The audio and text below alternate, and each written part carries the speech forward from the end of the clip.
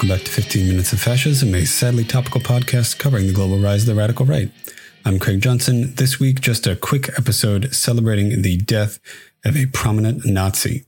Quick See You in Hell-centered episode this week. See You in Hell is a segment on this podcast where I celebrate the death of a prominent right-wing figure in history. This week, we're going back to World War II Nazi Germany. We're talking about somebody named Albert Speer. That's S-P-E-E-R. Speer is famous for several reasons.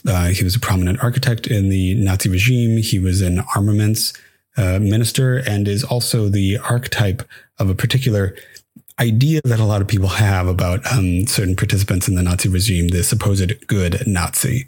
We'll see about that. Speer was born in Germany in 1905 to a middle-class family, mostly of architects. His father was an architect. His grandfather was an architect. He was an architect too. He had a relatively successful school career and then career as an independent architect. He then joined the Nazi Party in 1931 as a relatively, middle-range party member. He joined as, I think, number 400,000-ish, something like that. So in 1931, the Nazi Party was doing relatively well electorally, but had not yet seized power. So this is somebody who joined the party as a believer, right? He joined the party because he liked what they stood for electorally. His mother was also a longtime party member. His father, however, disliked the Nazis intensely. He got some commissions with the Nazi Party, renovating some offices. And then upon the Nazis' seizure of power, in 1933, he was granted the commission to design the architecture and just surroundings of their successful Nuremberg rally. Nazi Party headquarters was in Nuremberg, and so the rally was held in Nuremberg. Eventually, he became the party's chief architect later in 1934, after the death of the previous chief architect, which was one of his mentors. As chief architect of the Nazi Party, he became a personal contact with Hitler, not just because they were planning and doing, a lot of party renovating government buildings and stuff, but Speer also was designing a planned complete renovation of the city of Berlin, according to the imagination of Adolf Hitler, who wanted Berlin to be redesigned in a sort of like bombastic Roman style. This proposed new city was going to be called Germania, and it was going to consist of just monstrously large boulevards and buildings, dwarfing the kind of architecture that Berlin has, dwarfing a lot of other monumental type architecture. These kinds of plans are relatively common for revolutionary political organizations. The Nazis' plan was to completely renovate Berlin in a Nazi style. If you are a viewer of, any number of alternate history pieces of media, but for example, I think the recent HBO show, Man in the High Castle, a lot of the crazy huge buildings that they show in, Berlin, if the Nazis won World War II, those are the architectural plans that Speer made for this proposed renovation of Berlin. Now, none of that shit happened, fortunately. Instead, Speer became increasingly involved in armaments production and logistics as the war deepened, and as it became apparent that these sorts of pie-in-the-sky plans for how to renovate the city after the war was over needed to wait until the war was over. Speer became increasingly important in the German government. And this is where his participation in not just in German government, but in Nazi war crimes really intensified. Speer became essentially in charge of arms production and just a lot of defense and military production in general. And he used, his ability to organize logistics, the programs and, production required as an architect in order to perform this job.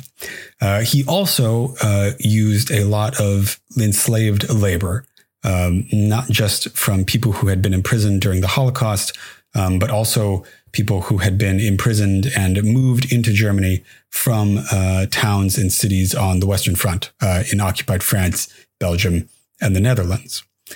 Speer would later claim that he knew nothing about this enslaved labor. This is, of course, a lie, but more on that later. So Speer became increasingly important to German arms production and really embedded himself in the German government.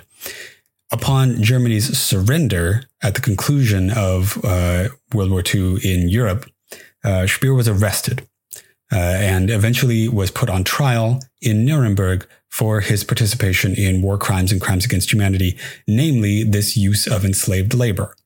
Now, Speer's defense is what makes him a particularly interesting figure in the history of the Nazi Party. His defense was to craft an image of himself as a neutral administrator, a technocrat, just an organizer, somebody who, quote, got caught up in fascism rather than being a true believer. Now, just from the explanation I've given you so far, you know that that's bullshit. He joined the party before it took office. He was a true believer. There were members of his family that were true believers. But that was his defense. The judges didn't buy it, particularly the Soviet judge sought the death penalty for Speer for his use of enslaved labor. He was saved the death penalty by the other judges at Nuremberg. They came to a compromise decision. He was convicted and sentenced to 20 years imprisonment in Spandau prison, which you might recall from one of the earlier episodes earlier this month, as the final resting place of a lot of dead Nazis. While in Spandau, he wrote a memoir, which was not allowed. Spandau prisoners were not supposed to be able to write memoirs. He gardened. He went on long walks, kept himself as healthy as he could. He was released on time, October 1st, 1966, having served his 20 years. A lot of people tried to commute his sentence or tried to, get him released early, including Charles de Gaulle. Again, the Soviets refused and said that, he's a war criminal and we can't let him out of prison early because he's a war criminal. Anyway, he got out October 1st, 1966, and immediately launched a public speaking and writing career. He tried to be an architect again, but it kind of didn't work because of the history of being a war criminal. He wrote a series of very successful memoirs, most famously one called, the English title is Inside the Third Reich, which was a massive success, both financially and politically. Specifically, I'm saying politically because it's a really big part of how Speer presented himself. Like I said, he tried and successfully presented himself as the good Nazi, quote unquote. Somebody who wasn't really a believer in fascism, but just, liked the reorganization and the galvanization of their country, who thought that Hitler was kind of crazy, but also an extremely effective leader and administrator, and who, liked the way that Germany was becoming powerful again. That's how Speer presented himself. He also specifically denied any personal knowledge of any of the war crimes and crimes against humanity committed by the Nazi Party or by Germany under the Nazi Party. These claims are, of course, false. They have been determined to be false by Speer's own writing, personal writing that has been made public in the 21st century, actually.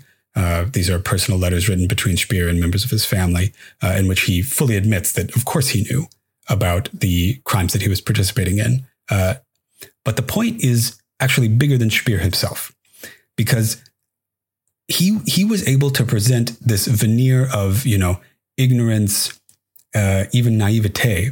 And a lot of Western audiences bought it, particularly in the United States, the United Kingdom. And that enabled other people who participated in or aided and abetted the Nazi regime to present themselves in the same way. Speer was a personal confidant of Adolf Hitler. He was Hitler's friend. And so the story would go, if even he didn't know about the Holocaust, then it would be possible for these people to defend themselves in the same way too, right?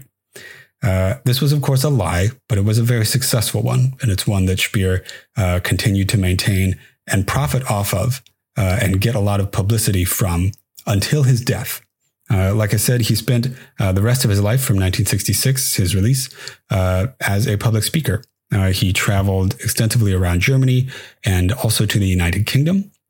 And he actually died there in the United Kingdom on his second visit in London on September 1st, 1981, while there to speak for the BBC.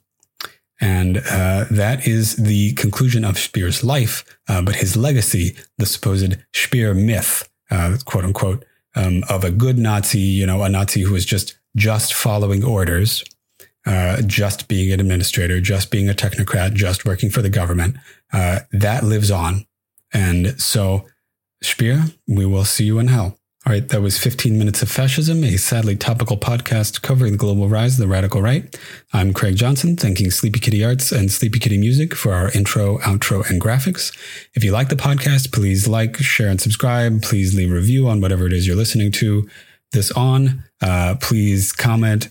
Please check out my Patreon at patreon.com/15 Minutes of Fascism. That's 15 Minutes of Fascism, all one word. I can also be reached at Gmail at 15minutesofascism@gmail.com. Okay. I will talk to you next week. Thanks for listening.